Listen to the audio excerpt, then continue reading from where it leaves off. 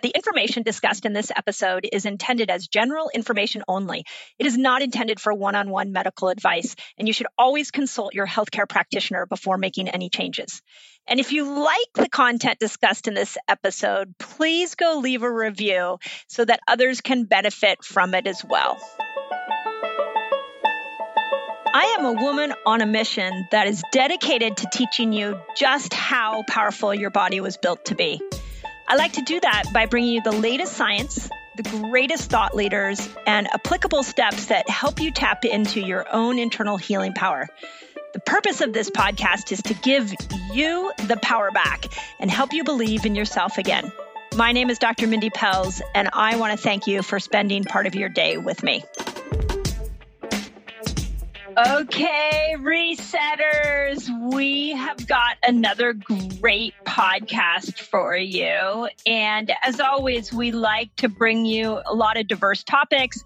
We want to bring you experts that are saying information that is life-changing that you may not be hearing about. And this next person exactly fits that profile. So don't you think, Jess? His information was so unique and so life-changing. And I'll tell you my experience with it personally. Yeah, super unique. We've never had anybody on the podcast to talk about what you're going to tell us what you've been experiencing with him, but super interesting, man. It's a little bit longer of a podcast, so hang in there till the end, but it was awesome.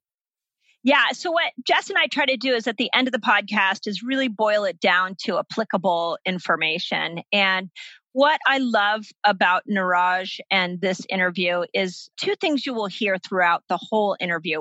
One, he is another scenario of somebody who started down a career path only to discover it was not what brought him joy. And he has a great story. He was a pharmacist. He calls himself the renegade pharmacist, which I love. I love anybody who thinks outside the box, especially when it comes to healthcare.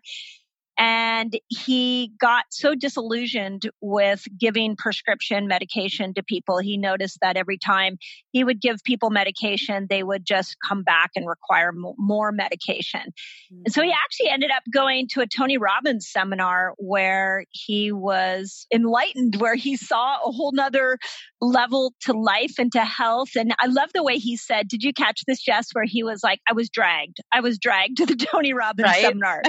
I feel like that's everybody's story with Tony Robbins. Like if you listen to some of the bigger names out there whose life changed from Tony Robbins, they all have this story of like, I guess I had to go to this Tony Robbins, and then their life was transformed. Yeah, mine was too.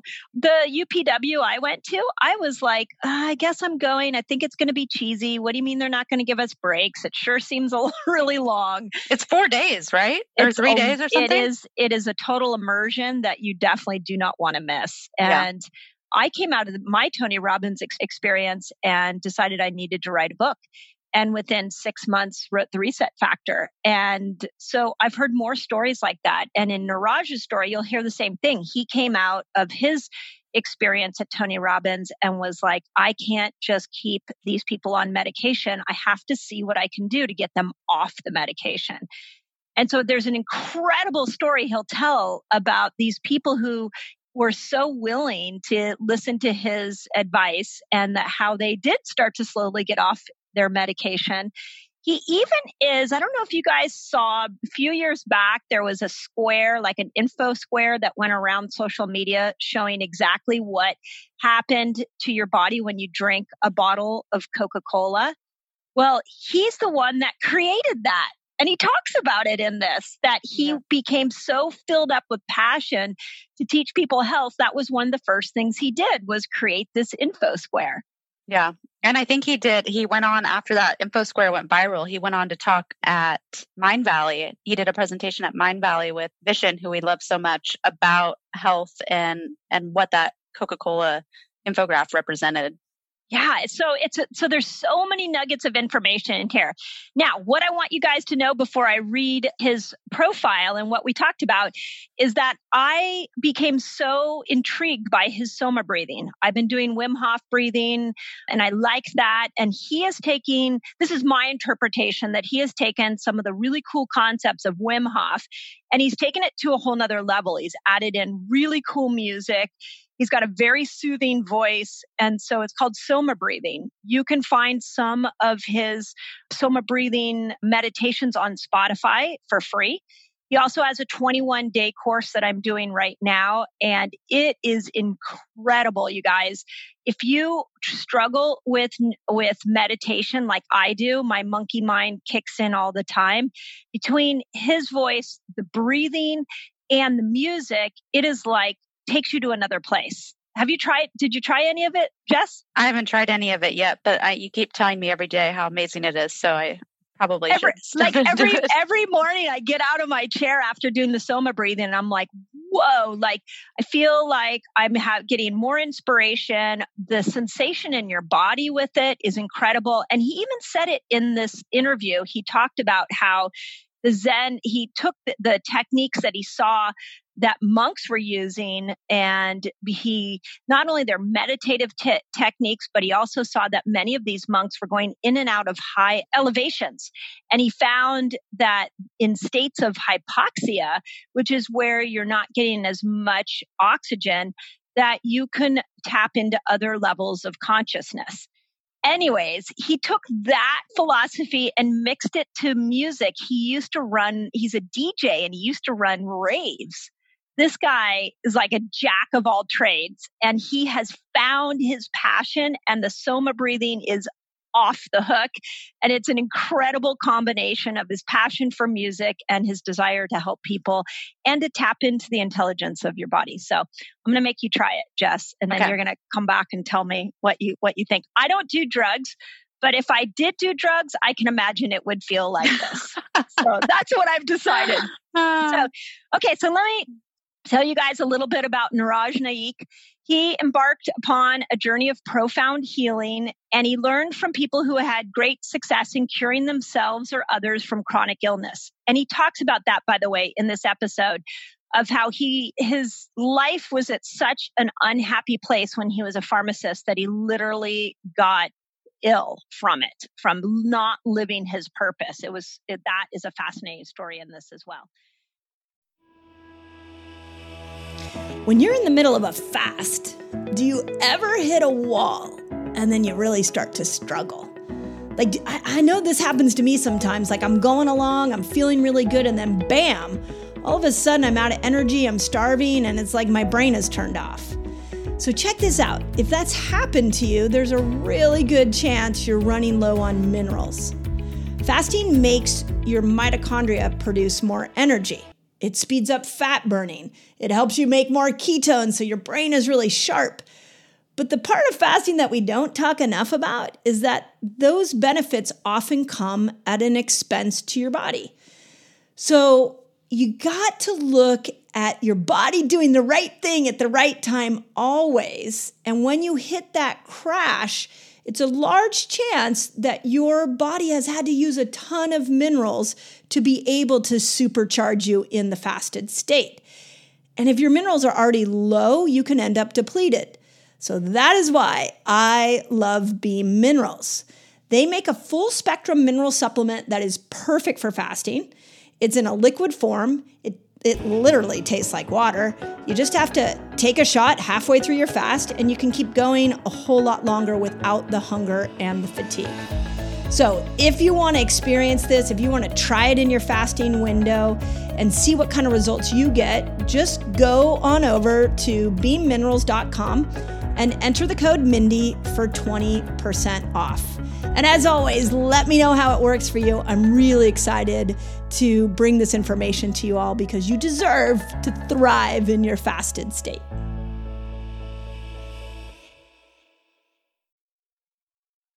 So he learned from these people about how they can tap into their own healing power and how he could overcome his chronic illness. And so he studied and learned to implement natural treatments, including Ayurvedic practices and dietary advice from paleo to the specific carbohydrate diet.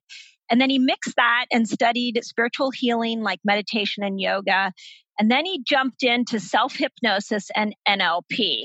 And through all of those studies, he's come up with this concept of SOMA breathing. You can find him on Instagram. It's called The Renegade Pharmacist, or that's his tagline on Instagram. He's got great Instagram posts. And in this podcast, this is what we covered. We covered how your mind can heal and strengthen your body. We talked about if you want to be successful, how you find your model for success. I really want to point that out. We are a culture of mimicry and we need to find our own path. And he talked about that and how he broke free from what was supposed to be his path and how he found his own path. We talked about the correlations between the pharmaceutical industry and the food industry. We talked about how you rise above the chatter to think differently than people who are stuck in the sick care system. And then we dove into the ancient breathing techniques that are off the hook, is what he calls SOMA breathing. So you guys, this is a unique one. And like Jessica said, it's long. So hang in there, because at the end, we broke down some of our ahas. And there's so many nuggets in here, so many nuggets. And please go try SOMA breathing. We'll leave his 21-day awakening program. We'll leave the link for that in the notes. And if you try SOMA breathing, please let me know. I really want to know your experience with it. And I don't know if you guys know, we have an Instagram just for the Resetter podcast. You can come leave comments over there so we can know how you're resonating with these different podcasts. So enjoy. Well, one of the things I love is people who think outside the box, which is why we have you here. And I think we are at a time where the world has an opportunity to wake up. And it often takes that discomfort for people to all of a sudden realize that there's systems that were broken. There's a lifestyle that's broken and that change needs to happen. So one of the things why I wanted to bring you on is to really talk about how we can wake up to a new life, a new world, because that's really your journey. I mean, you're the renegade pharmacist. When I saw you on my schedule, I was like, ooh, I love that. What a great term. Nice. But how do you go from being a pharmacist to a breath worker? Like, there has been a spiritual journey here that you have been on. So take us through what unfolded for you to really take your foundational career and turn it upside down. That's a great question. And actually, there's a long story, but I'll try and keep it as concise as possible. But basically, I actually got into it really by accident, because I was actually a bit of a raver when I was younger. I ran like raves at university. Literally. This was my first business actually. And for 3 years, we had like a club with 2,000 people almost every month. It was amazing. And that's what I always thought I was going to do. But then, it's a very hedonistic lifestyle. So I got a lot of things out of my system at a young age. Saw a lot of the way the world works on a kind of an underworld level as well. And anyway, things took its toll and I ended up having to go back to finishing my degree as a pharmacist and became a pharmacist. You were forced to? No, it was like I had no choice. I mean, I'd done all the work. I just had to finish the qualification. And I come from a pretty strict Indian family, like they're very educational oriented. So like when I tried to tell them that I don't want to finish this degree, they like almost had heart attacks. So I was like, okay, I finished it. But by that point, it was really hard to get back into the groove. And it was a lot of work involved with that event. And it took a toll on me, like that lifestyle. It takes its toll on you. Like you get worn out. So I ended up being a pharmacist. Just physically, mentally, you get drained. You're late nights all the time. There's a lot of the rave life. Yeah, it's a pretty hardcore life, and it's not like not everyone can handle it. Yeah. And I actually wasn't that well going into pharmacy. Like I needed to solve my own health issues. But what happened was I slowly became more and more depressed because the job is so robotic. It's such a robotic job. Like you don't even have much time to think because you're constantly like dishing out pills all day long. Wow. And you're literally just sticking labels on boxes and getting them out. And I just couldn't do it. Like I'm not a robot, you know, I'm not a machine. I don't know how people can just do that 9 to 5 and clock off and then forget about the job and go in and do it the next day. It's almost like they're two different people. And I was trying to be like that and it just wasn't working. I wasn't being true to myself.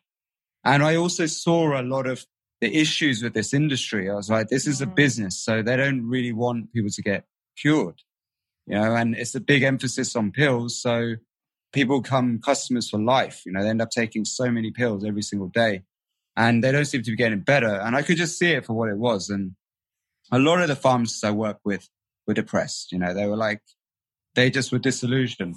And actually now there's more pharmacists leaving the profession. Yeah. There's like over 1,000 doctors alone leaving the NHS. This was a Guardian article that came out recently saying, and actually, you know what? 56% of them said that they are scared to speak out publicly. Yeah. Right. Wow. That was one of the reasons for leaving. So there's a lot of disillusionment in healthcare. Like it's not all rosy. And yet we put those people on pedestals, you know, it's big like, time. especially here in America, it's like that being a medical doctor or being like a pharmacist, like medication, like that's the hero in healthcare. And we don't realize that the people that are in it are really disillusioned. So yeah, such a good point. So, you know, I mean, there are some places, time and places for medications and they can do amazing emergency life-saving kind of work. Agreed. But they are misused now. Like they don't work very well for chronic health issues. You know, these are diseases of lifestyle and you need a whole different approach. And actually the healthcare industry has moved towards being more open to holistic, you know, techniques. For sure. So that's a good thing, it's a positive thing. But still there's so much emphasis on medication. And then there is a little bit of a kind of a underworld even in that world where they try and stamp out anything that's competitive, you know, to them. So, you know, I had to get out of the game. I just was not into it. And what happened was I ended up getting taken kicking and screaming to a Tony Robbins event. And basically it was the first time I heard anyone talk about health and breath and meditation and lifestyle changes and diet and things like that. It was like it was quite an overview. It was still focused on some things which I realized it was still a bit too much of a one size fits all approach. But I realized over time, actually there's more to it than what I was taught in this event. But it was a real eye opener. I have sick people coming in all the time into this pharmacy. And if this stuff works, what he's talking about, because you're not told about diet, nutrition and a university, no emphasis on that at all, you know, so. Which is crazy onto itself. It's madness. So I actually started to test this out by writing out healthy shopping lists. You had 5 minutes to help a patient. I'd give an analogy that they're like a car, a super efficient car that basically has an engine. And what happens if you put diesel into your petrol engine of your normal car? And almost everyone's done it at least once, put the wrong fuel into the car. And they know what it's like. And I'm like, well, look, you've just been putting the wrong fuel into your own engine and here's the right fuel. Do you want to get off these medications or do you want to keep taking them? And lots more. And most people don't want to take them. So they were like, if there's another way, show me. So I'll be like, look, there's no guarantees, but give this a go. And I'd start writing very basic things. Just basically all I did was tell them to stop eating factory foods and swap all those fizzy drinks and stuff for just normal things like water with fresh lemon juice. And I mean, it was amazing when you'd see sometimes you see people come from the grocery section and come over and say, is this what you mean by fresh lemon juice? And they'll have this bottle of, like artificial kind lemonade.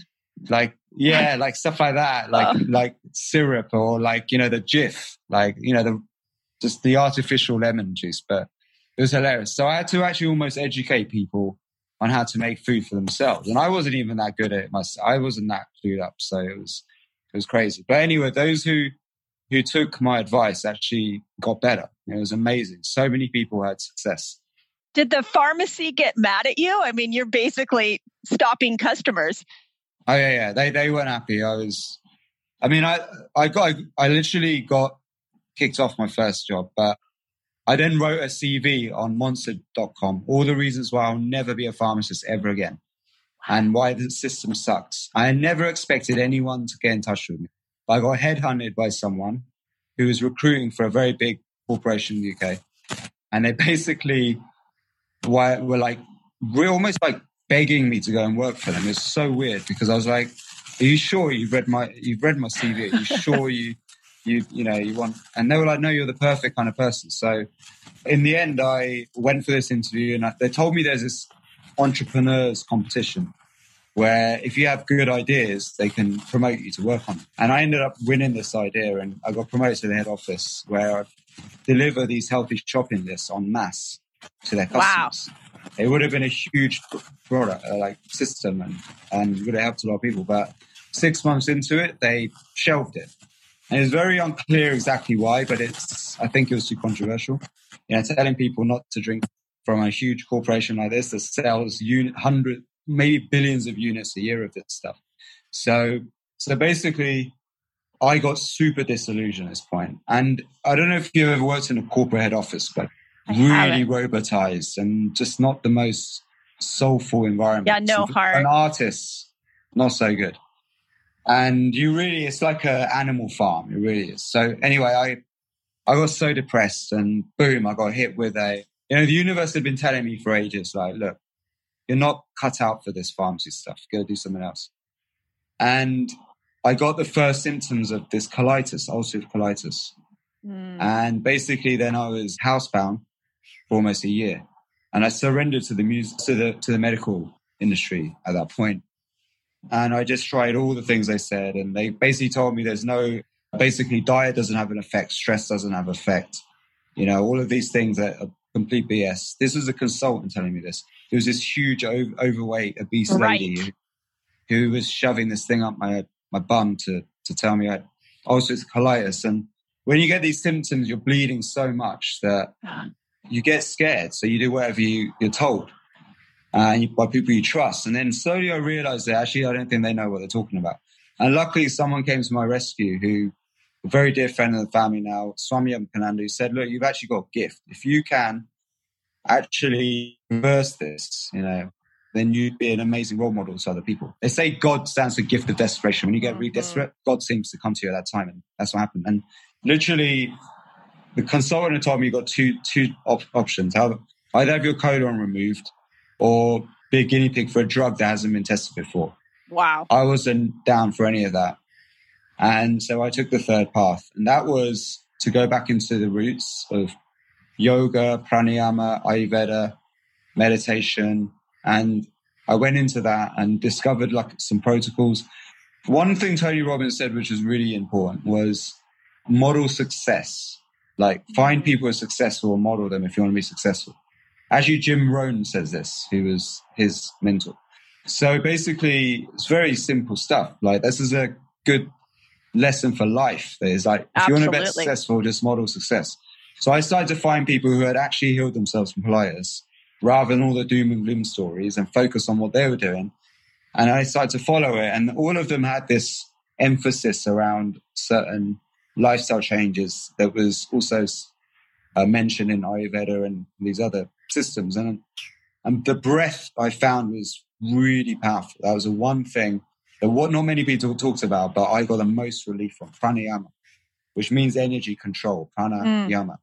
And using that, a few lifestyle changes with my diet, different meditation techniques, going into sauna, using the sauna like a church almost to basically speak to your unconscious mind, to resolve issues from the past. I mean, I had a lot of unresolved anger from when I was young, getting bullied all the time, had parents who were very strict, to doing a degree that I didn't really want to do, to then losing all of that and then being a pharmacist and getting into the conspiracy theory world and just getting resentment for the world and hatred. And I try and stay out of that stuff because it just stresses you out. Yeah, it keeps it going. Yeah. I'd rather go and look for solutions instead. So if you hold on to anger, the only person who's going to get burnt is yourself.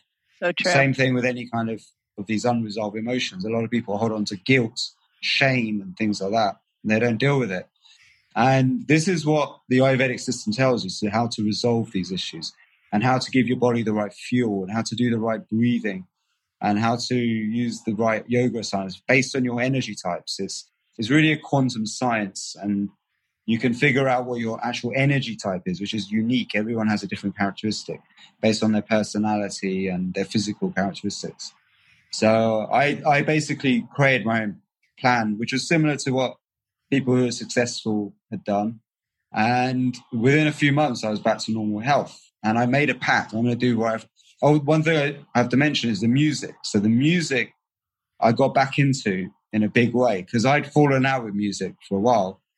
And I didn't like the music industry at all. Like, I actually befriended a guy who was quite successful in the music industry. He basically wanted to be my manager. He managed some major bands. Like, this is when you were doing the raves? After that, when I was okay. I was in pharmacy, I was trying to get out of pharmacy and I got into music and I'd made some music. And this guy called Safdar Jaffrey is a famous music manager. And he managed a big band called Muse. He made them super famous. They're pretty famous around the world. But he basically was trying to get me out of wanting to be in the music business.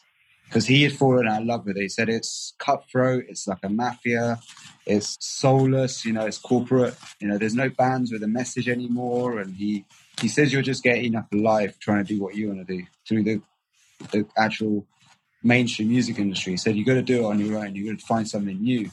And I was always ranting about pharmacy. And he was like, look, do something to solve that problem. So in the end, I fell out of love with music a bit, making it, until I got sick. And I started to listen to all this meditation music and this brainwave music online, on the internet for the first time.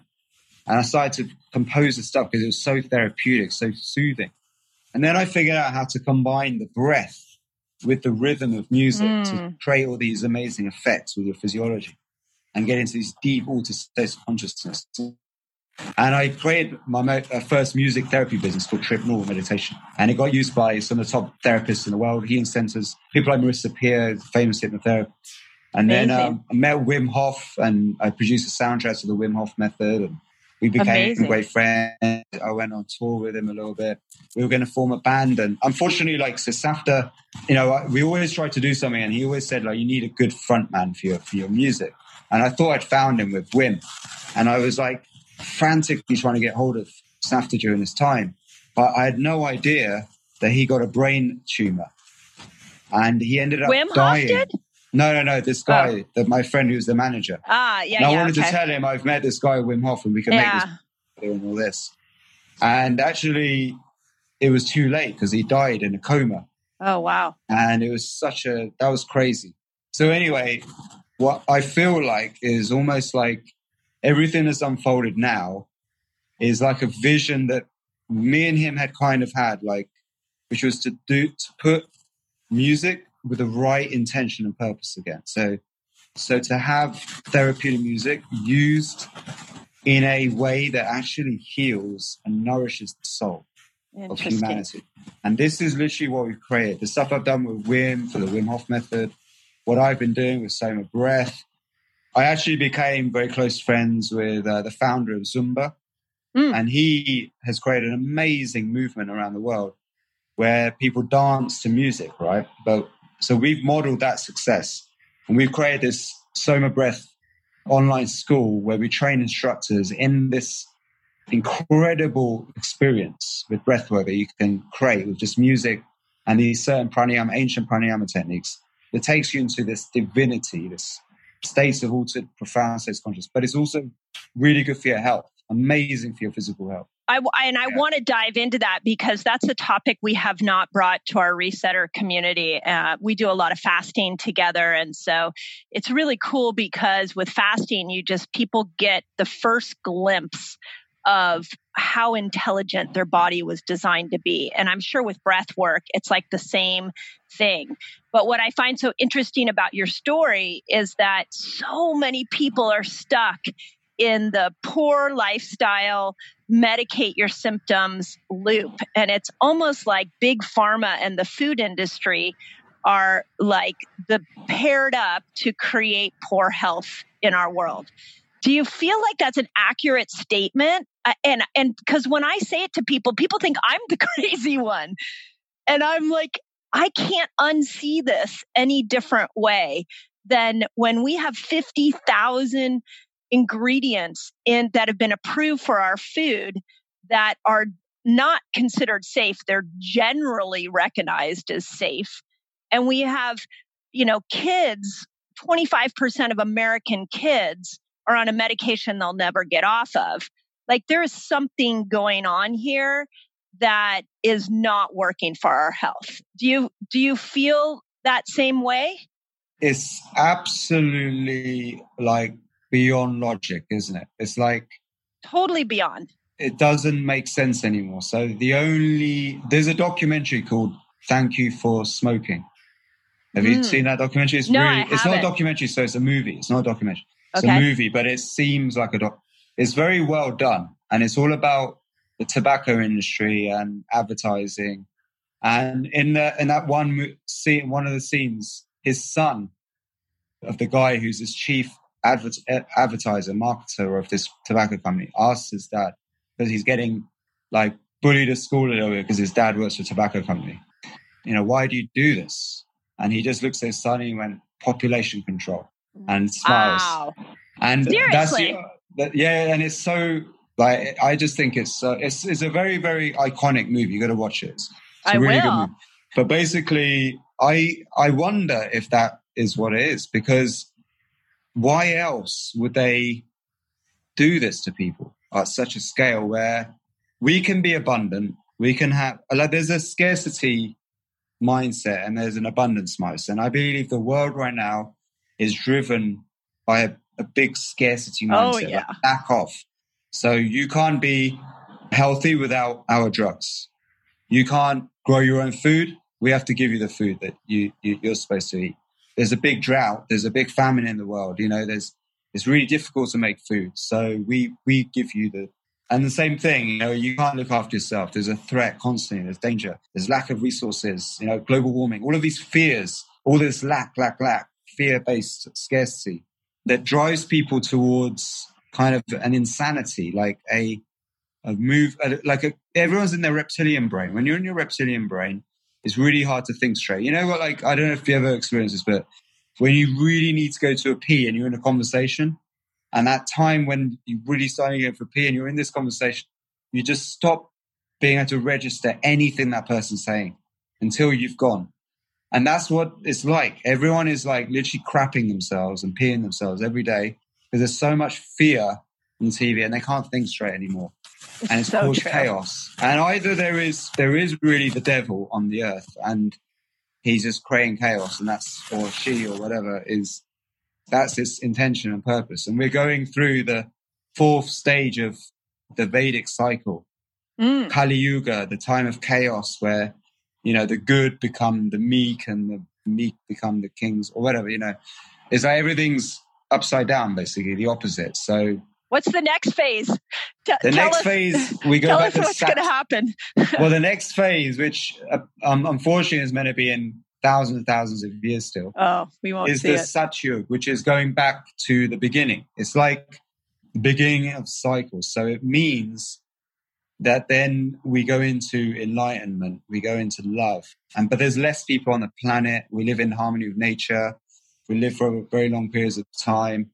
And it's all according to time cycles. So nobody really knows for sure what. I'm sure there are some people in the Himalayas who absolutely know everything about the timelines of human history. Maybe there's some immortal yogis who know all this stuff. But nobody's ever seen them or heard of them. But, you just hear these legends, these tales in India. The Mayan calendar also tells of a time where the calendar ends and time cycles begin again. And then maybe it's just like bacteria, right? Bacteria grows, gets to a certain point where it eats up all the resources, and then it starts killing each other, fighting for resources, and then boom, populations start again. And maybe the same thing with humans, because the way they describe each of the phases, it's like it's all to do with population. As the populations expand, consciousness of human beings changes because scarcity and competition creeps in. Right? Interesting. That's where we are right now, for sure. Yeah, unless right now there's a false sense of scarcity. Maybe there's an alarmist tendency at the moment, which is, using scare stories about things that may not really be true. Like now, I don't really trust the science anymore for a lot of things because the science towards this COVID situation has been insanely bad. Yes. And it's so misguided and they've ignored immune system health and so many different things. Like it's like they ban drugs when they're safe and tested drugs, all kinds of stuff. It just doesn't make sense anymore, like science, whether it's true or not. So when someone tells me the world's going to end in 5 years if you don't stop burning fossil fuels, I question it. I could challenge the science Mixed now. Information. More and more people need to start challenging like alarmist news. Well, and I was thinking about when you were talking about conspiracy theories, it is, if you are not thinking like the way that the mainstream world wants you to think, you're considered a conspiracy theorist. Yes. And your thoughts are considered, like if you're thinking outside the box and you're actually thinking, you're considered a conspiracy theorist. Talk a little bit about that, because I just want people, the word I've been using during this chaos is that we have to rise above. There's so much chatter going on that it's hard to see where the truth lies. And that there's a moment where we're going to need to rise above the chatter and think differently. And that might mean that we get called conspiracy theorists. We might be called a renegade. We might be called, something outside the box does not typically resonate with people. Do you find that as somebody who branched out of your mainstream profession? I've had it constantly because what happens is now it becomes an autopilot response. It's so cleverly and emotionally written. If you read some of these articles, right, it basically brainwashes people into misunderstanding the meaning of words. Yeah. So the term conspiracy theory, they're changing the meaning of it. Conspiracy theory, if you just break it down what it means, a conspiracy is when a small group of people plot to do some kind of evil intent against a larger group of people. Now, you cannot deny that this has happened many times in history before, right? Where a small group of people have clubbed together to do something against a larger group of people, right? There's also good conspiracies. Actually, the word conspire actually means breathe together, right? Conspire means breathe together. So actually, before the 13th century, when conspiracy turned into a dirty word, people used to conspire all the time. They'd come together, they'd pray together. And that would be when thinking would happen. The connections would be formed. Love that. And it would seem like it's a small group of people clubbing together. And maybe all of the skeptics of the church or the Masonic lodges or whatever there was at the time, where people used to breathe together, these weird groups of people coming together, breathing together. Maybe they looked to them as though they were evil, doing evil intent, and they were conspiring against them. And then eventually, if you know the story where one of the Roman emperors gets very paranoid about the Knights Templar and he kills them all on Friday the 13th. And that's when the word conspiracy started to turn into a dirty word. And basically, so there has been throughout history many, many stories of conspiracies. Like you could say the Nazis were conspiring against. That's a conspiracy that is not theory. So a theory is when, and science is still theoretical. Most science is theoretical, right? There's no consent. You cannot, that's the thing with science. You can't absolutely say something is true because until you have to keep testing, like doing tests to disprove a theory, right? Yes.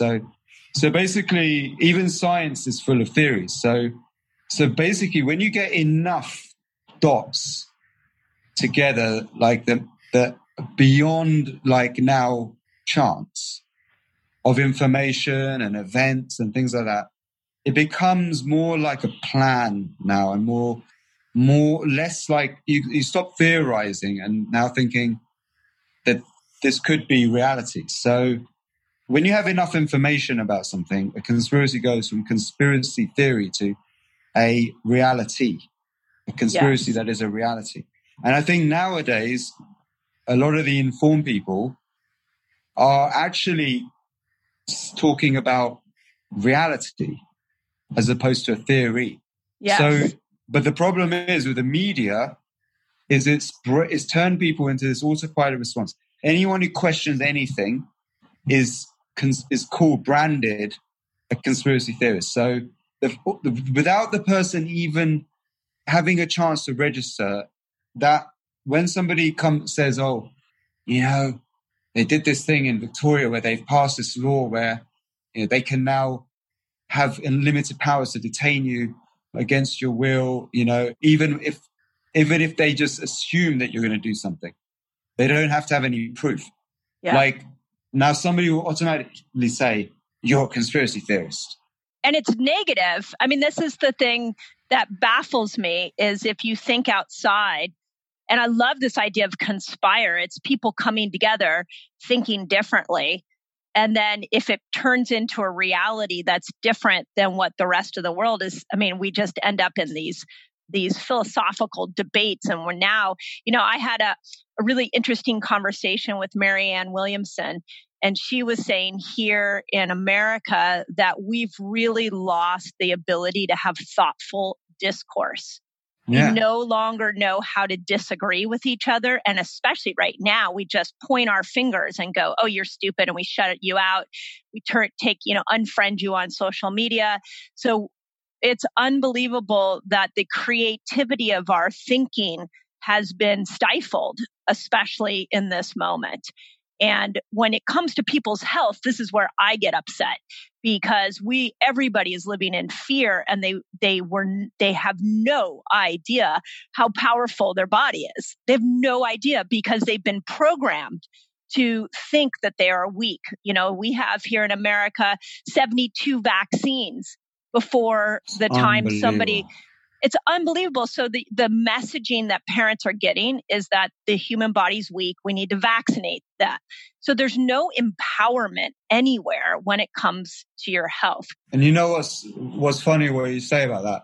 The people who quick to label you as a conspiracy theorist, they're the same kinds of people who, when there's a cow being injected with hormones and vaccines and all this stuff, they're the first people protesting, going, animal rights, you know, save the animal. But they don't, when you say, but hold on a minute, why are we giving 72 vaccines to humans, right? They're fellow humans. They'll be the first to inject the little babies and with all these vaccines, but at the same time complain about the farmers doing it to the cows. But they'll be so threatened when you might challenge the safety of vaccines, you know. Yes. So people don't know how to think. They've been robotized, they've been programmed, they've been conditioned.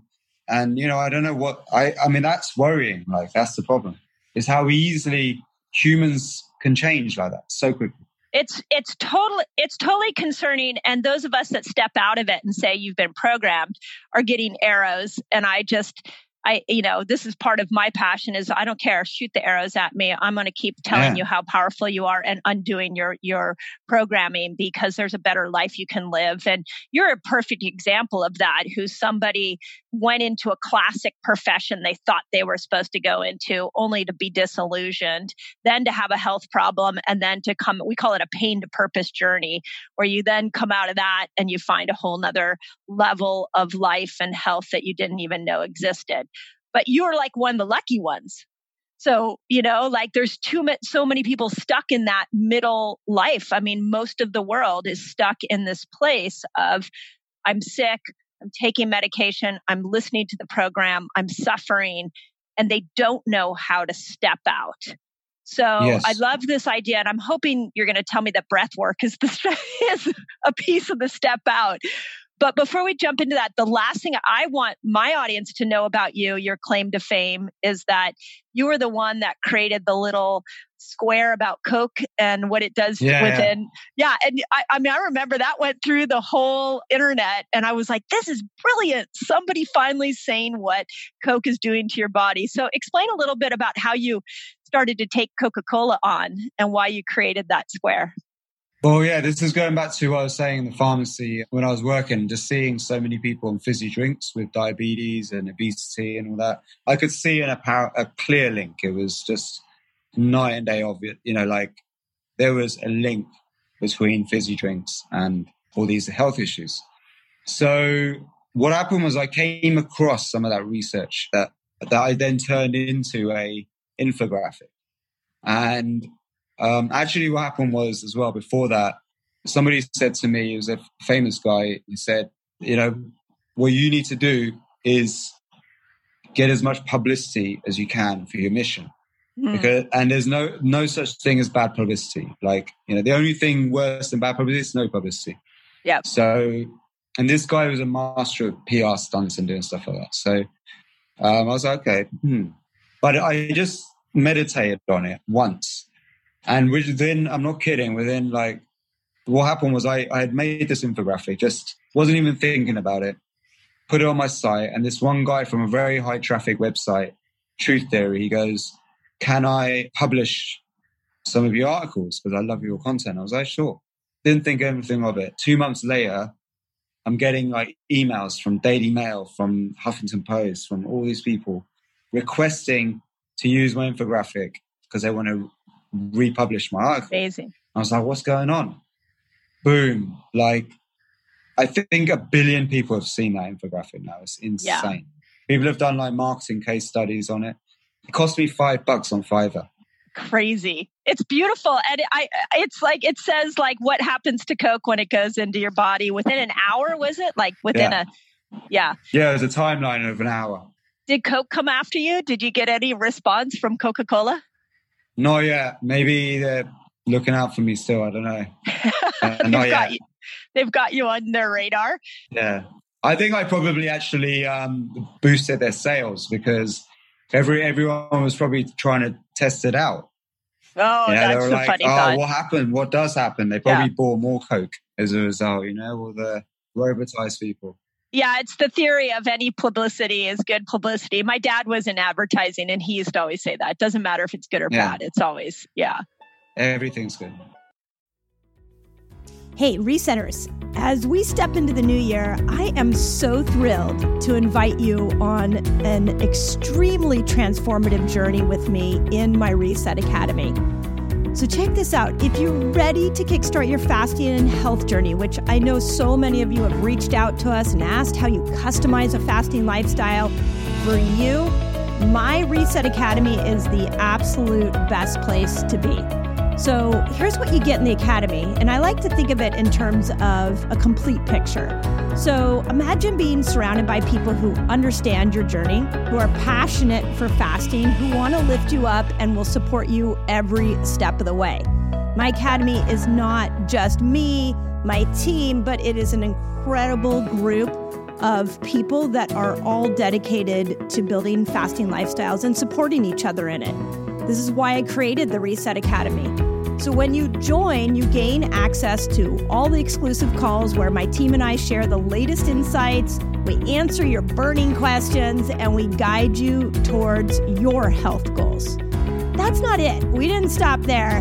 By becoming a member, you're not just investing in a membership, but you're investing in yourself. I am such a fan of setting you up to win this year. And my Academy is the best place I know to do that. I want to keep you focused. I want you to customize this for you. And I want you to succeed at your health goals this year. End of story. So if you're ready to unlock your fullest potential and embrace a fasting lifestyle, join me. If it feels good, join me. And let's make this year an incredible year for us all. So all you got to do is go visit drmindypells.com/Reset Academy to become a member. I can't wait to welcome you. I can't wait to see you on the Zoom calls. I can't wait to be in community with you. And most importantly, let's get your health goals handled. And let's do this together. It's so much better together. So that's drmindypells.com/Reset Academy. Excited to see you there. So talk to us about breath work. So I'm finding, I just started doing the Wim Hof breathing, and I've been doing yoga for many years and I'm intrigued by breath work. And it's something that to me goes very synergistically with the fasting lifestyle that my community is building and learning how to use different principles of fasting. Because if we do have the food industry and big pharma so wrapped into our minds and our health, we're going to need to build some other skill sets to be able to step out of that. And I found fasting can do that. And I really want to learn about breathing and what we can do around breath work. So talk to us a little bit about why breath work, what works and what it is. And is it just you start breathing or is there actually some strategies to it? Yeah. So you get all my wisdom of breath from the ancient school of breathing from India, pranayama. And pranayama literally means energy control. Pranayama, energy control. And somehow the ancient mystics, they understood that breathing is directly linked to your production of energy in the body. And actually, the Ayurvedic system is really a quantum science. It really understands the wholeness of the body and the connection that energy equals matter, E equals M. Okay? And basically, when you control the energy within, you can control the energy on the outside. It's like how you create magic, manifest. So Tantra is the action part, the doing, the method of harnessing the energy in the body to create whatever you want in reality. So basically, the breath is a strong component, pranayama, because that is the access point also to the unconscious mind. Okay, because the one thing that runs on autopilot, we also have conscious control over is the breath, but it also affects your energy production in mitochondria. And you can, like breath control, you can actually slow your breathing right down. You can speed it up. You can harmonize your breathing in a perfect rhythm. You can hold your breath in and out in different ways. And all of this creates an ability to control the respiration within, right? So pranayama is really is a pharmacy of different breathing techniques for different uses. Oh, I love that. Actually, yeah. One of the things that is, again, my message to the world is this idea that we are a pharmacy and that we can tap into different chemicals that are free and they're more powerful and have no side effects than your favorite medication or recreational drug. What chemicals are released when you're breathing? Right. So basically, breathing is interesting. When you breathe in, your heart rate goes up a little bit. When you breathe out, your heart rate goes down a little bit. Okay. So your heart rate is always going up and down a little bit and fluctuating. It's never the same beat all the time. And so when you breathe in and you do certain breath techniques, when you breathe in, you can stimulate production of adrenaline and you can create a stress response in the body. When you breathe out, you can slowly breathe out, you stimulate the parasympathetic, the vagus nerve, and you basically work on the rest and digest side of the nervous system. If you look at like pharmacy, the medications, what they do is they generally mimic like neurotransmitters. So they either work on the sympathetic nervous system or the parasympathetic. So like if you want to go to sleep, your brain produces, melatonin and like your own innate versions of like sleeping tablets, right? And relaxants, muscle relaxants. Right. And also when you want to get stuff done, maybe you want to fight or you want to run away or you get excited, you're dancing and moving, doing something, produce adrenaline, produce sympathetic nervous system response. So with the breath, actually, you can actually tap into this hormonal system. So you can produce more energy with your breath. You can slow the energy right down. You can calm yourself down. You can use visualization techniques as well. And what it does, it works on the unconscious mind, like self-hypnosis. And you can start producing your own sleeping pills. You can produce your own muscle relaxants. Tension is one of the biggest problems in the world today, right? Chronic pain from tension. And actually, when you get stiff because you're so stressed all the time, you get diminished blood flow to your joints. And then this leads to inflammation and other problems. You get degeneration of the cells because you're not getting blood flow. So actually just relaxing and breathing in a certain way actually can release that tension. You produce more endorphins and Endorphins has a protective effect. You produce nitric oxide. Nitric oxide is an amazing antioxidant, and it has a plethora of different health benefits. There's a vasodilator. Carbon dioxide as well is actually your friend. You got to use it, right? Actually, there's an oxygen paradox. So we've all been told oxygen is medicine, right? And that we should all be deep breathing. In fact, this is a complete paradox. Not true at all. So there's a phrase, oxidative stress, that was coined by Helmut Sees. And he says, although it's very difficult to live without oxygen, it's also very difficult to live with oxygen, right? And the reason why is because oxygen is like a fire. It combusts. It rusts. You see it rust in nature, like the metal, like your car frame might rust. Same thing happens internally if you have too much oxygen. So also pranayama was created by studying animals in nature. And they realized that animals that live a very long time, elephants, turtles, they actually have very slow breathing rates, 2 to 4 breaths per minute.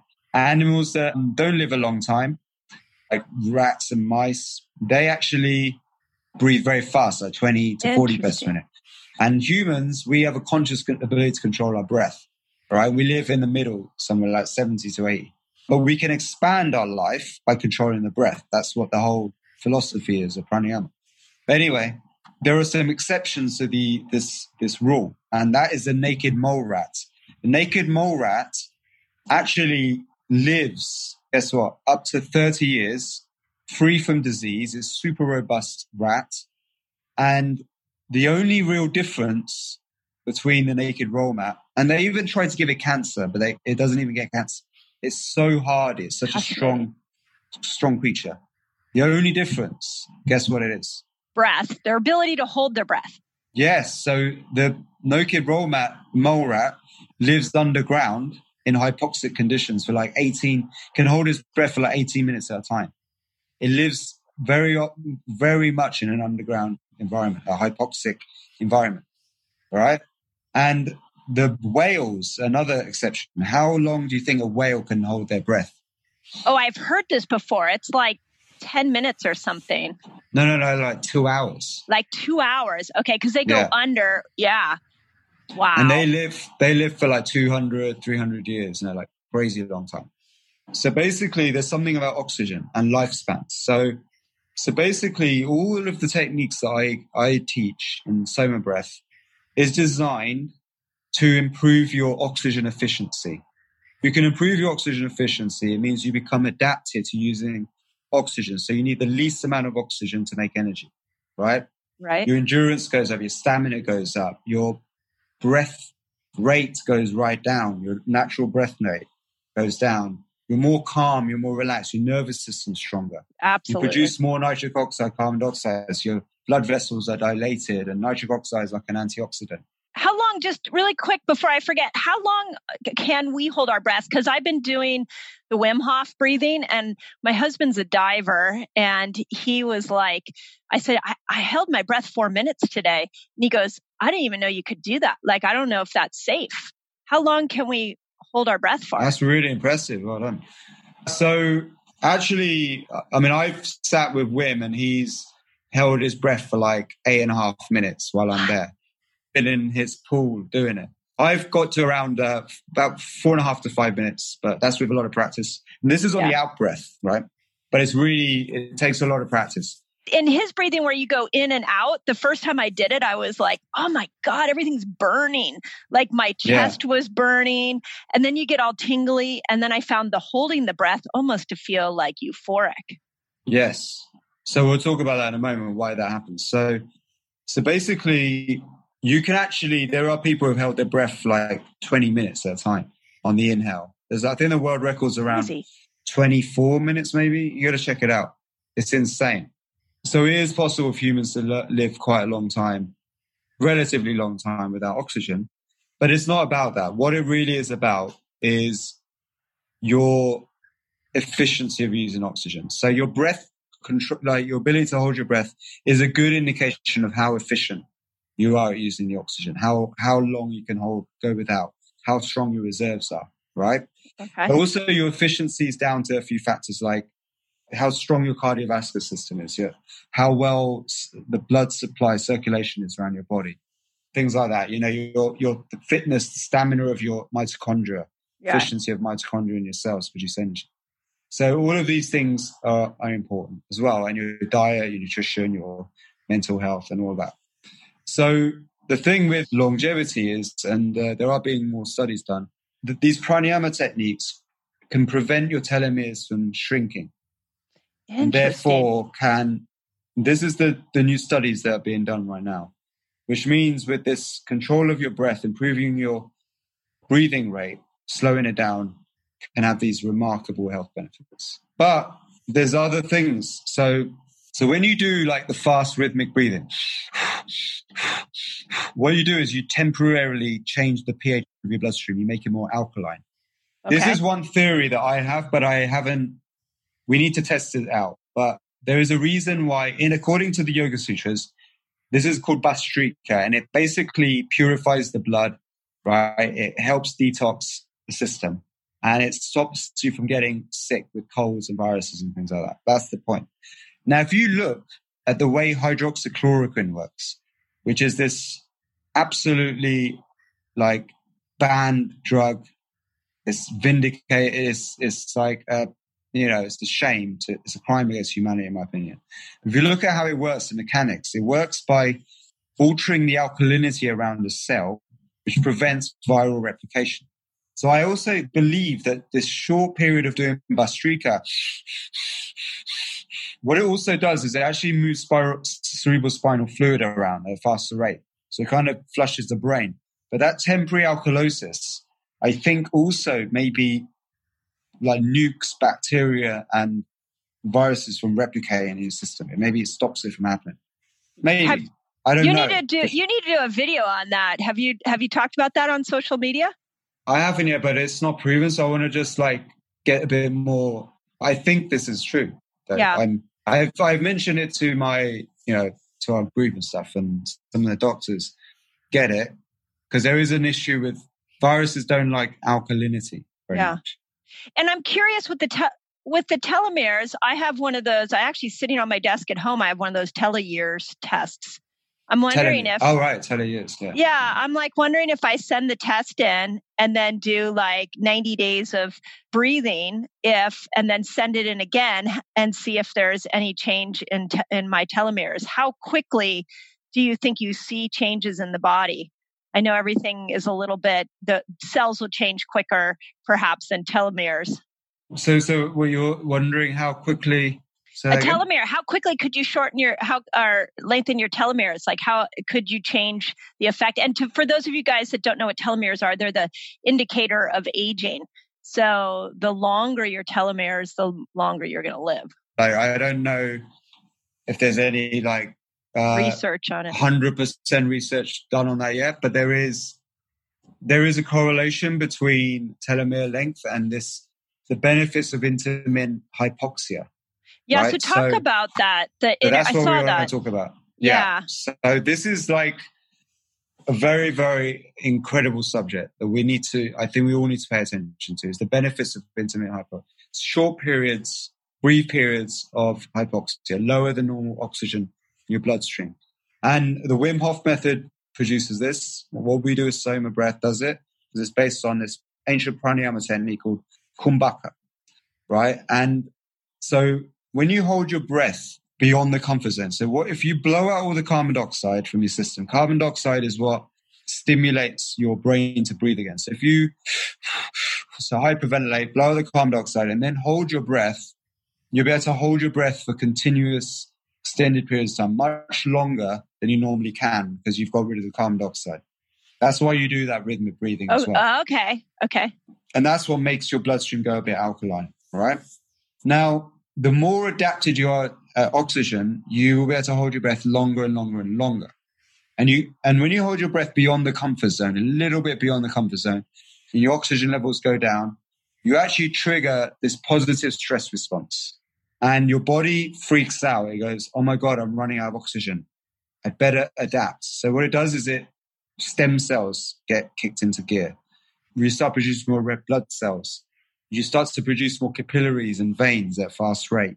So and cool. your body adapts to having less oxygen. So it adapts, it becomes stronger, more resilient to low oxygen environments. And it can last. If you practice this daily, it will last. Okay. And actually there's this whole therapy where you take people up to a high altitude for a brief period. All right. And then bring them back down again, and then bring them up again, and then bring them down again.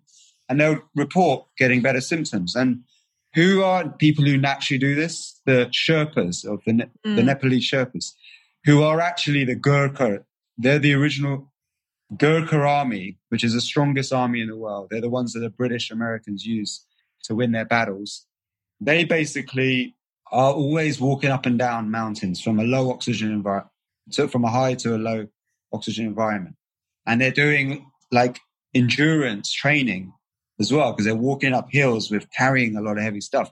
And they are super strong, robust. They don't get disease very easily and things like that. And they're very adapted to using oxygen. So that's good evidence. Another good evidence is the Mexican Olympics, right? So the Mexican Olympics is basically a really strange phenomenon because people are breaking records left, right, and center. Okay. Interesting. And they wanted to know why, what's different.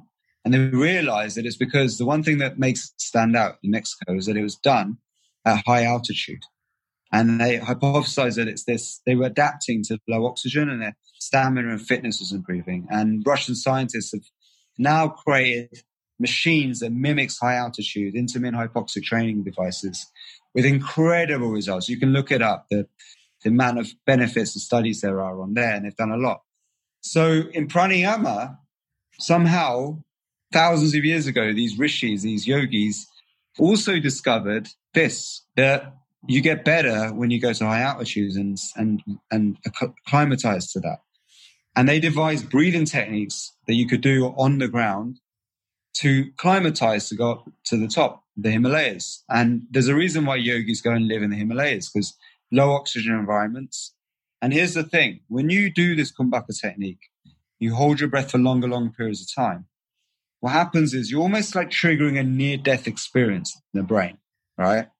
And your brain starts to produce these tryptamines, these chemicals that are created at the point of death. And actually, they've shown these experiments where they had this doctor go into a hypoxic chamber, and he basically was breathing in very low oxygen air, so his blood saturation of oxygen dropped significantly, right? And what he reported was this complete loss of judgment, of care. He became euphoric. He felt blissed out. He enjoyed this experience. And he would have just sat there and just died if they hadn't have stopped him happily, because he lost all sense of self. And actually, this, I think, is what the yogis hacked, this state, where they're able to exist in this samadhi. What he was describing was samadhi, this oneness, this liberation, this feeling of bliss, connection. And I think they hacked it so they could enter into these states at will and be in them for long periods of time because they could handle very low oxygen. Interesting. Right? They were literally getting high off their own supply. How do we do this in the modern world? Like how often, I want to hack into a blissful state. How often do I have to do this type of breathing? And is it, I've only been doing Wim Hof about a month. I'm interested to try your SOMA breathing. Yeah. It's an incredible way to start my day. So is this something you do daily? Can you do it for 10 minutes? What's the best protocol around it? Cool. So actually we've devised a whole protocol for this, the 21-day SOMA breath awakening protocol. And basically it takes you step by step on a journey to going from doing like 20-minute sessions a day to then 45 minutes sessions a day for a week. So each week you do a longer session. And the last week you do these 60-minute sessions. And these sessions are like take you into deep altered states of consciousness. And I really believe what I've created with the music and these ancient breathing techniques combined and the visualization techniques, creating this ceremonial-like experience. What I believe is that I've revived this ancient breathwork ritual from the legend of SOMA, which was the time from the Rig Veda, where it was the golden age, the Satyug that I was telling you about before, where rishis lived for long, long periods of time. They were like immortal. But what happened was they were addicted to this drink, the substance called SOMA. They would give them everything they wanted. They would give them immortality. They would give them like the ability to be superhuman strength, and all these different qualities. And they would be able to connect to the divine and have conversations with spirit, all of this stuff. Love that. So it was like this magic substance that they were all addicted to. And at some point, the soma starts to run out. It maybe gets controlled. Something happens. And basically, this is when they go inward. And because they're so freaked out, they're like, we cannot be addicted to this stuff. We have to find how to create our own of it. And they go, we must create it from within. And they discovered by going within Tantra and then yoga, meditation, Buddhism, all these techniques. And it was like human's quest to come off this addiction to a substance. Look what's going on in the world today. We are all addicted to this stuff, right? Yep. And we don't have any recreational pursuit unless obviously we have sports and things like that. But so many people's recreational activities involve drugs, alcohol, a state change using some substance, whether it's prescription meds or other substances. And it's not very healthy pursuits that a lot of people have, and then they get sick. But what I believe I've revived is this experience that is like, it gives you a peak human experience. When you finish it, it's like you feel $1 million, like you feel incredible. Like I can't wait to try it. Yeah, it takes you it gives you what you need at the time. Some people can learn a lot of stuff. It can bring out some emotions that they've been storing. Yeah. They can have conversation with God. But it also helps on the physical benefits, so giving this positive stress response. So you get adapted to oxygen, and you can start using more efficiently. And so the whole course is designed to take you to this one state, and which I believe is what the yogis did. I think what happened was it went from being drug cults, like somatic drug cults, soma drug cult, whatever they were doing, whatever that ritual was, who knows, to then they had found a new beneficial recreational pursuit that didn't rely on anything else but themselves. And this is what I'm trying to bring back. You know? I love it. This is it. Do you do any fasting? Okay, so what I'm focused on is the Ayurvedic system. And in Ayurveda, there's no one size fits all. Yeah. And there is a place for fasting, right? It should be part of like a lifestyle. But not everyone needs to do intermittent fasting. Some people, they can't handle it. It's down to your energy type. Like a Vata Pitta type, like me, we should eat more small meals regularly during the day rather than big meals and fasts. It gives us more of an even keel of energy. It stops us from getting ungrounded and floaty. And we also shouldn't eat raw vegan diets, right? Because there's too much gas, too much air produced. So we're meant to have more cooked, nourishing, wholesome, whole foods. Whereas the Kapha types, the more like big build people, bigger, thicker Joes, tendency to put on weight and stuff, they benefit a lot from this raw vegan kind of diets and fasting and intermittent fasting and things like that. They benefit a lot from it. So you've got to really know who you are, know thyself. Right, that's another thing that this breath work really helps. You start to figure things out. It kind of gives you clarity on your own operating system. I believe you have an operating system and it's conditioned, programmed from a young age. And what these techniques do is it gives you the ability to become your own software programmer, to rewrite the hard disk. Yeah. Love that. Yeah. And we say that all the time in our community, is that there is no one size fits all. And it's about finding the path. One of the things that I've been researching recently is that there's something called a hormonal hierarchy, that if you want to balance insulin, you've got to balance cortisol. And if you want to balance cortisol, you really need to look at getting a good dose of oxytocin. So as you were speaking, I was thinking to myself, I wonder when people fast, if they use your soma breathing, do you any knowledge or research on if it releases oxytocin and what it does to cortisol? Because if the breathing technique could calm the stress hormones, then it would help with the insulin resistance that so many people are experiencing. Indeed. So rhythmic breathing produces oxytocin. When you get into this state called coherence, you produce oxytocin. Rhythmic breathing to a beat produces oxytocin. So what we do, that's why there's strong emphasis on music, is the music is rhythmical. Music that you like and enjoy also produces oxytocin. Yes, it does. When you breathe in a perfect rhythm to the music, you produce more. And also when you do it with a couple or in a group, your electromagnetic fields of your heart connect with each other's. And it magnifies, amplifies, and that produces even more amounts of oxytocin. That's why conspiring together is such a good thing. Yeah, I was just going to say that we're back at conspiracy theory. Yeah.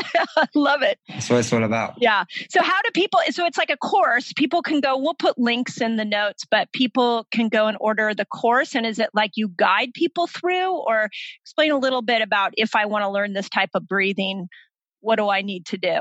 Yeah, so we actually train instructors in these techniques, and we have master instructors who are trained to facilitate the 21-day journey. We have incredible results.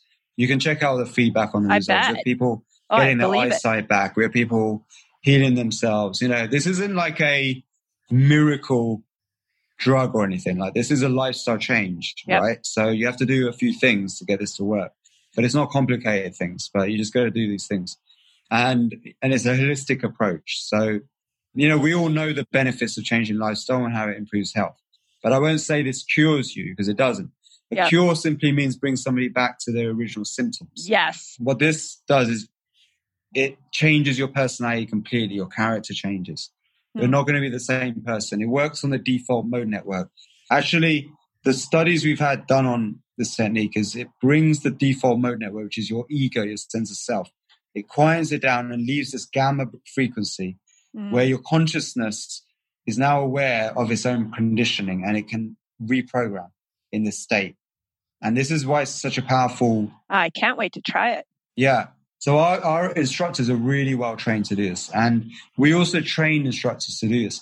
What we find is people who do the 21 days, they get hooked and they want to become instructors. I bet. This is usually the path and progression that we get. Yeah. Amazing. Well, we'll put links in there. And again, my passion is really helping people discover how powerful they are. This is one of the reasons I love fasting, is because people can go from a state of disbelief or not knowing anything about their body. And then all of a sudden they start dropping weight and they start healing and their joint pain goes away. And what I hear from you is like breathing does the same thing. The more tools we can have at our disposal that don't cost money and tap into our own intelligence, like, to me, that's the direction healthcare needs to go. Because let big pharma and the food industry, destroy themselves or fight it out or whatever. But if you want spectacular health, you're going to have to step out of that paradigm. And like you said, follow people who are already doing this. If you want the health that everybody else has, just do what they do. If you want something different, try to step it out. So let me finish with this. I have 5 questions that I love to ask people at the end of my podcast, and just to get to know who we're interviewing. But I have some interesting ones that I saw off of your Instagram that you had brought up. Your Instagram is really interesting, by the way. I encourage everybody to go and look at it. My first question, it's a deep one, is what do you think? There's so many people living a life that's not working for them. What do you think is holding so many people back from living a life of their dreams? Great question. So let me put myself back into those shoes. One thing is, if you just think of all of the things that have had to happen for me and you to be sat here right now having this interview. Well, who are we actually? We are just product of conditioning. So nothing is anyone's fault, right? Because in those first 7 years of your life, you're bombarded by the media, the TV, you go to school, your teachers, your parents, all these things, this cultural hypnosis conditions you to be a certain way. And those habits, they last. It's very hard to change those habits. So it plays out. I call it a reality tunnel, and you end up creating a predictive pattern of living. And so many people are conditioned into this because of this blanket educational system and TV and media having such a powerful role at conditioning people. And also the music industry, massive cultural conditioning going on. Yeah. So nothing is anyone's fault. I just got really lucky. I got sucked into doing something I hated so much that then I got taken by luck to a Tony Robbins. I never would have gone to that. I was so put off by all that stuff. I got dragged by someone. So sometimes something else wakes you up. You never know what it's going to be. You need a wake up moment. I think this is it. What the world is going through it right now. It's going through it. And I think people get comfortably numb, right? There's a song. Yeah, right. Pink Floyd, one of our favorite. Exactly. And the thing is, people get, they've got their mortgage. They've got, people that question, how can there be a conspiracy? Like, you'd have to have so many scientists involved in well, here's the thing. Who funds the scientists, right? Where do they get their source of information from? So many scientists, their source of information is literally comes from journals or data that's fed to them from certain data kind of collection agencies. And then, so scientists is as good as its data, really. Same thing. So unless the scientist questions like the data and the source of information that they're getting, you always bullshit in, bullshit out. It's always going to happen with science, okay? And then here's the thing. When a scientist is then challenged with an alternative opinion, they're quite often quite hostile to defend. And there's a few reasons here. I call it FOFO, the fear of feeling out. People have a serious tribe-like nature to belong, a sense of belonging. And when you're in a science academic environment, you're giving awards, your ego's boosted, you're giving grants, you're suddenly the cool person. And then if somebody comes in with a piece of information that challenges that whole belief system you formed because somebody gave you a grant and it forced you down a certain belief system, you're going to ignore that shit because your entire life will crumble. There's a few renegade scientists who are like, actually, I better wake up as well and correct my agenda now and start. Some people do that, but most people don't because they built up so much around them, so much of a life around them based on this one false piece of data. Yeah. And that's what's happening right now. I mean, that sounds so indicative. The ego. This is what you're hearing from scientists now. Who are questioning everything. There's one guy called Beda Stadler everyone should listen to, who's a smart, enlightened scientist who questions the narrative and he calls all this out. He's not scared to say.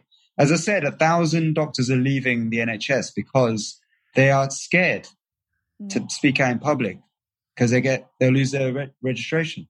When you take away, so the scientist is Beda Stadler. Okay. Beda Stadler, Stadler. Okay, we'll check him out. So I have a 20-year-old. There's loads of them. He's not the only one. There's many. Yeah, no, and I love science. There's so much to unpack there. And I also think that there's some limitations. So I agree with you and the mindset and who funds the studies. I mean, there's so much.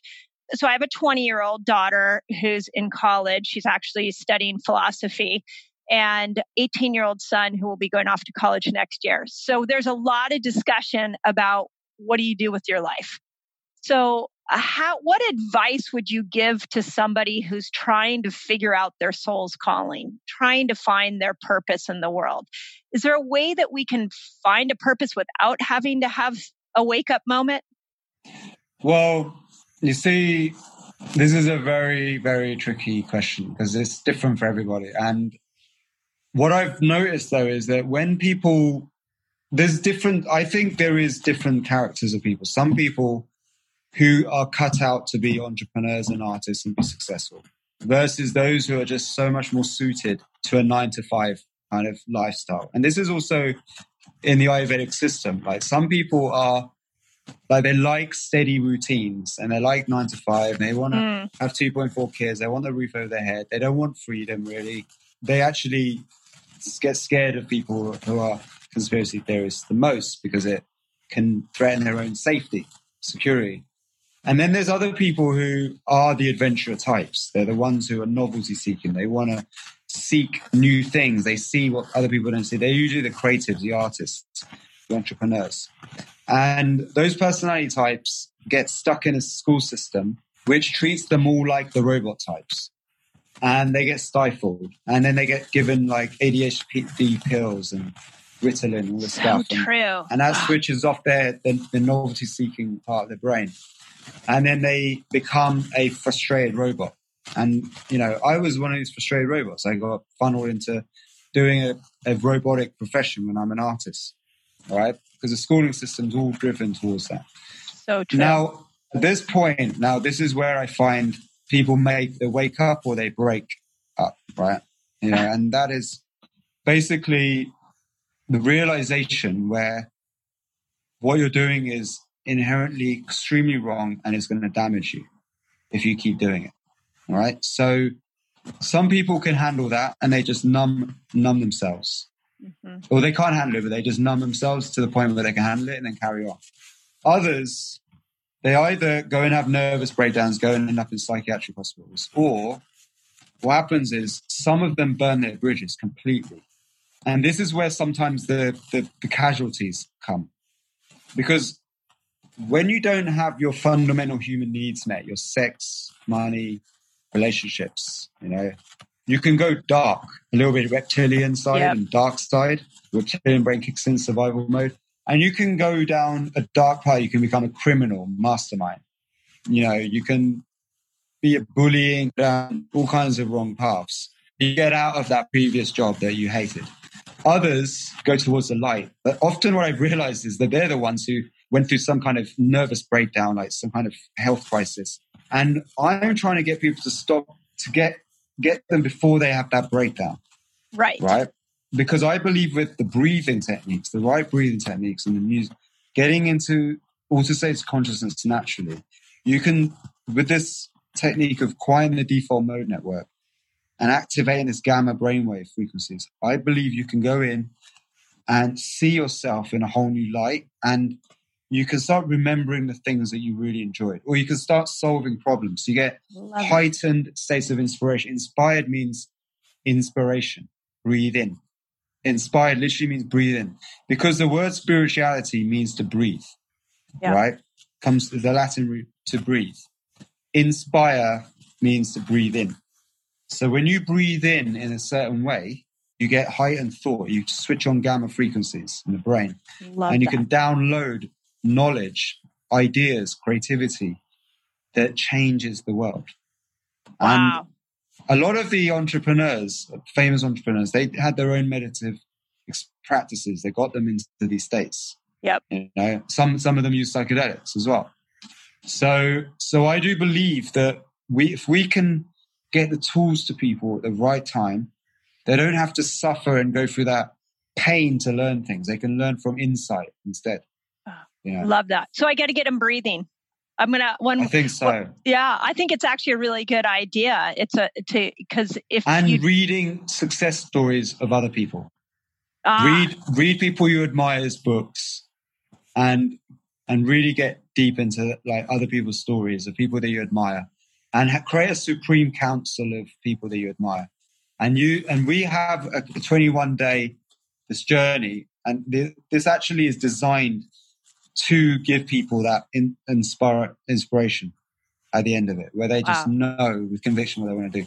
And we have this technique where you create this imaginary council, a supreme council, and you kind of channel their energy into you. And really the way it works is by really studying these people, reading their autobiography, as much information as possible, and getting to these heightened states of emotion. And they've shown studies, there's a Rykov technique where it's a special type of hypnosis where you actually can alter your personality by strongly believing you have the characteristics of someone else. You know, when we were kids, we would put like pictures of our idols on our walls. Well, this was our own natural kind of way of hypnotizing ourselves, conditioning ourselves to follow a certain path, of an idol's path. In India, you have all these deities of gods that one's for wealth, one's for protection, and all these things. And you channel this. Really, it's self-hypnosis. It's creating belief, self-belief. And through the power of belief, we can actually change the world. When we really believe in something, we can master something.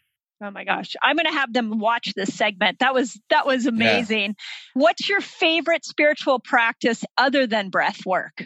What would you say your second favorite is? Well, I am actually a few class dancing like crazy as a spiritual practice. That's one of the things. Also, awesome. we having sex, obviously, with my partner. It's the best. Awesome. That's a spiritual practice. And then also, I'm really into certain meditation techniques where you turn off the verbal part of the mind. The verbal part of the mind is what creates tension, stress in the body. When you produce a thought, you automatically create a sympathetic nervous system response, and that actually causes tension. And chronic tension leads to pain, and what I was talking about before. So having a chance just to switch off the verbal part of the brain. So you stop speaking and you channel your thought into like basically being attention towards a sound, maybe like one tone, like a do, or just staring at like a dot on the wall. What it does is it turns off the speaking part of the brain and tension releases. And you go into this kind of mindless state. And it's such a blissful state you can get into. Oh, I love it. You know, they have you do that when you're in natural childbirth. Huh? In natural childbirth, they have you do that where you like focus on like one spot. So it's interesting. Yeah. Okay. My last question. This is a question I ask all my guests. If you had one message for the world that you could just get implanted into everybody's brain, what would that message be? The most obvious thing is that we already have everything we need to receive. I love it. I love it. Deep within. We already have it. You don't need to keep seeking outside. Just go within. Oh, I love it. I love it. Well, Niraj, this was incredible. I could, again, talk to you for hours. And you have me very interested in breathing. I will be doing your 21-day program. Ooh. We will put the links for our community. We have a membership group of 1,000 people. And we work out together. We fast together. We discover new ways to empower ourselves together. So I'm actually thinking of bringing this to them. And saying, we can give them a discount. That would be awesome. We'll chat with you about that because this could be really, I see it so synergistic with our message and what we're trying to get out to the world. So I would love to work with you on that. It'd be amazing. Yeah. Amazing. Beautiful. Thank you. And I know it's late where you are. So thank you so much. And keep doing the amazing work that you're doing. Really lovely to meet you. It was a brilliant interview with you. Thank you so much. Thank you. Have a beautiful night. You too. Much love. Bye. Bye. Hey, resetters, if you're feeling overwhelmed with all the information that is out there on which is the best diet for you, which fast should you be doing, how the heck do you go about balancing your gut microbiome, and how do you start to stabilize your blood sugar, then I want to encourage you to join me in my Reset Academy membership group. I created this group because I saw that there was such a need for you to have more guidance in bringing these incredible principles together and figuring out which diet and which fasting tool is best for you. And I really, truly mean that we all have a personal direction that we should be pointing our health in. And that direction is unique. That path is unique to us. So here's what you'll find in my academy is that I've got courses on how to be the best fat burner possible, how to slow down the aging process, how to fast around your hormonal cycle, how to finally become metabolically flexible. I've got recipes, I've got research, plus you get access to all the group resets that I've done with my community. But we didn't really stop there because your health is massively important to me. So we have live weekly workouts with me from my backyard. I put on a heck of a workout, 20 minutes of HIIT training workout, so you can join me in the community there. We have 2 calls a month where you get all your health questions answered. And best of all, there is an incredible, supportive, loving, amazing community that has formed there. So we would love to have you on this journey with us. If this is of interest to you, please go to resetacademy.drmindypells.com and sign up, and I will see you in my Reset Academy. Okay, resetters. So if you guys know me, I love new information and I love learning new things about the human body. And so that was a gift for my brain. And I am going to rush out and start doing his 21-day program because I've been doing the Wim Hof breathing, and I literally downloaded the app on my phone, and it's a free app. And I was like, let me try this. Let me see. And so I had a little taste going into this interview about what's happening to my brain when I'm breathing. But he took it to a whole nother level. I mean, I want to hack into being like a yogi that can be in bliss all the time. Well, I think we both have always wanted to hack into that. I liked the science part of like what happens to the human body that he brought in. Like when I like all the stuff he was talking about with Wim Hof's methods, like what is actually happening to the human body. I hadn't heard that before. So that was really fascinating. Yeah. And he, again, what we love are these deep thinkers, or to bring you guys people who are thinking different. So I loved what he had to say about conspiracy theory, how it was conspire together, because conspiracy theory has really gotten this bad rap, especially right now. But if you take a step back and you just go, oh, you know what? There's a group of people that are looking at this different, that they've come together. And that's, really what our resetter tribe is. Our resetter group is saying, hey, we want to do things different. So let's come together and do this different. And that's conspiring together to tap into our own intelligence. Is that a bad thing? No, but it is interesting that we've made it such a negative thing. Yeah. But we're also, especially in this time, we're so against differences right now. So yeah, we got to start there and just appreciate each other's differences. Yeah. To kind of move that's one of the biggest things I'm learning from the Marianne Williamson mentorship group I'm in. She really talks a lot about how we need to be okay disagreeing with people, and that in that we can elevate our thinking. So what I also love is that here he is. I mean, this is so classic, where you've got people who feel like they should get on their own path, and that they should get on a path that society thought they should get on, their parents thought they should get on, and they hop on that path only to find themselves miserable. Mm-hmm. And how do they get out of that? Mm-hmm. And then if anybody, for a lot of people, if anybody contradicts that or tells them they're stupid or tells them, shut up and stay on your path, like we don't allow people to be out of the box thinkers, because it goes against the way our society is built. We're built around same. Think this way, do this thing. Happiness comes in your cars, your house. So when somebody tries to step out of a traditional lifestyle, they are many times met with adversity. Mm-hmm. And that's where I think I'm learning from Marianne is like, so if somebody's thinking different, it's okay to challenge the person and talk to them. But this idea that we need to ridicule them and like shut them down, block them on social media, now we're the ones that lose because we haven't allowed for an expansion of our thought. Yeah. There's a lot to unpack in that. I had a lot, like I wanted to chat with him about that. So I know it's deep, but it's something that's at the core of what's been irritating me in this whole COVID situation. Well, I think you've got you have two different things that I think you just mentioned in there. One is like how we're brought up.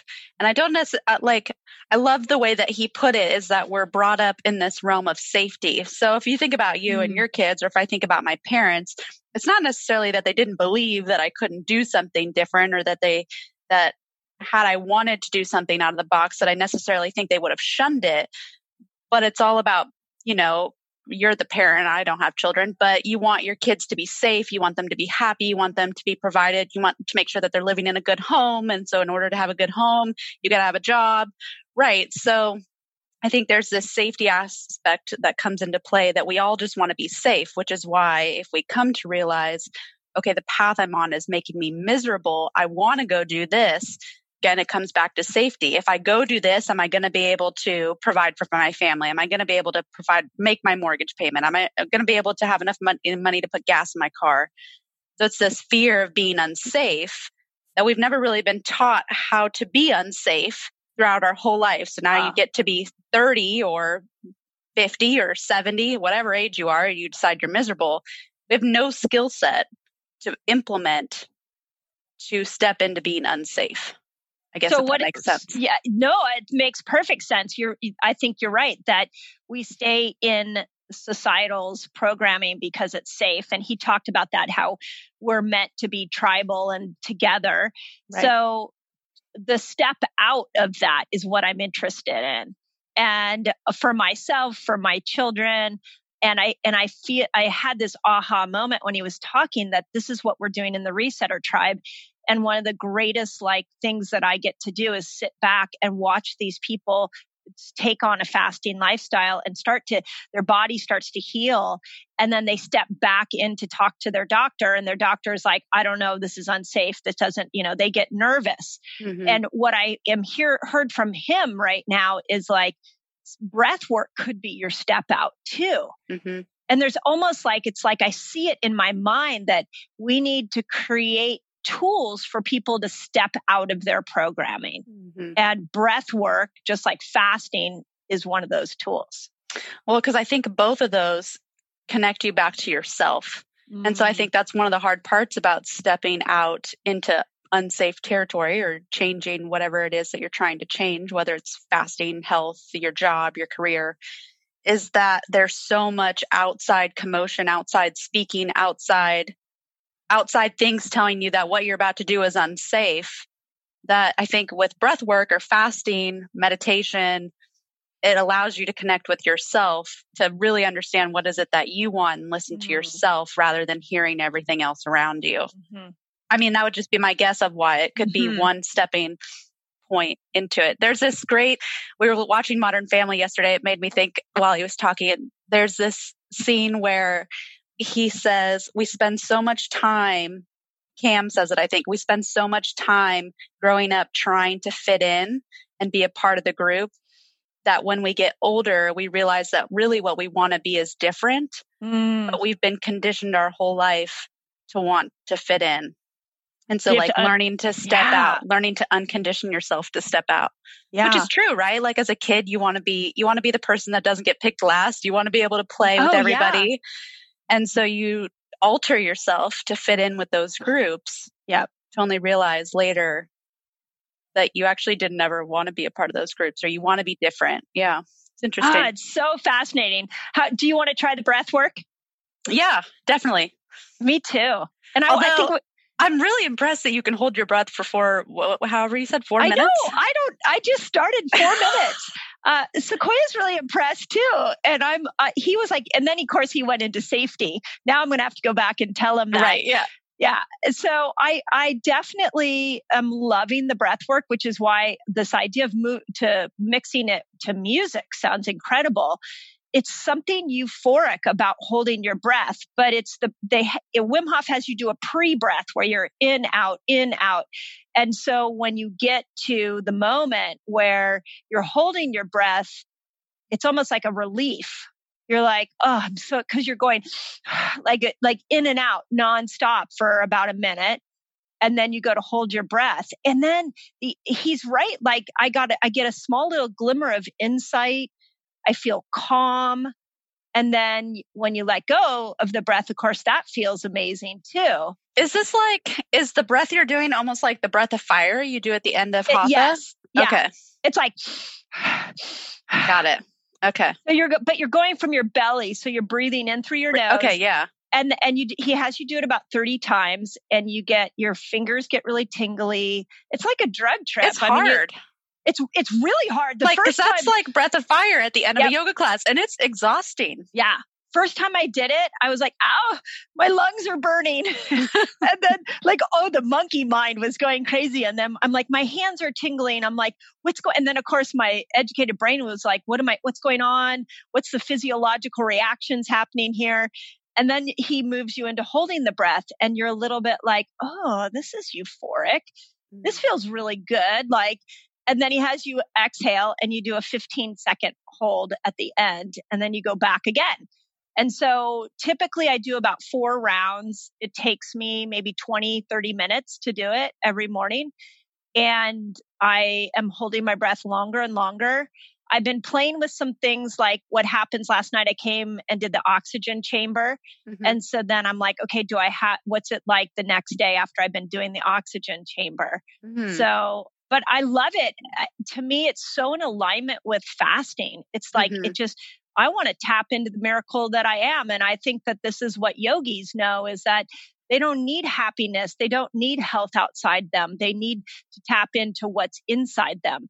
So I see a real synergy for our resetters with this breath work alongside of the fasting. Yeah. And the other beautiful thing about it is it's free. It's already something that we can do right now. So that's the only way we're going to change health, is if we can start to give people tools that don't cost money and don't take a lot of time. Now, fasting doesn't take a lot of time, but this takes time. But still, if you see the upside of it, you are going to be able to apply it pretty easily. Well, and he talked about it as, I think, a length of lifelong expectancy. Like he was talking about the animals and how those that breathe really fast or don't know how to control their health or their breath die faster. They don't live as long. So if you think about it, 30 minutes a day to live an extra 10, 15 years, it's really not that bad of a trade-off. No. And my parents are big meditators. They're in their 80s. I'm thinking I'm going to turn them on to this SOMA breathing. They would probably love it. Oh, they would do it right before their meditation. I could see them being really into it. Yeah. So, and Susan Bratton, would she call herself a sex advisor? She talked about nitric oxide. So I now want to dive into understanding nitric oxide a little bit more, because when you're doing this breath work, you're doing like a nitric oxide dump, which she talked about how important that is for testosterone and libido and sexual, everything to do with sex. She talked about nitric oxide. She has supplements that will help with that. Right. Well, what if all we have to do is breathe differently to move nitric oxide through our bodies? That's pretty cool. Right? Well, and those with libido problems, if you just sat there and worked on breath work, and worked on breath. That's fascinating. So, okay. So anyways, my mind's going crazy. You guys, let us know what you think. Again, if you love this episode, share it out. And we're just getting people to believe in themselves again. And to me, this was a pivotal interview to be able to give you another tool that you can do on your own. So hope you enjoyed it as much as we did. You put the whole foods in, you take all empty foods out, you put organic food in, and you shake bad toxins out. You eat ketobiotic and your microbiome shouts. That's what it's all about. You put fast cycling in, you take overeating out, you put the good fats in, trying 7 fast types out. You download Carb Manager where your food is all graphed out. That's what it's all about. That's what resetting is all about.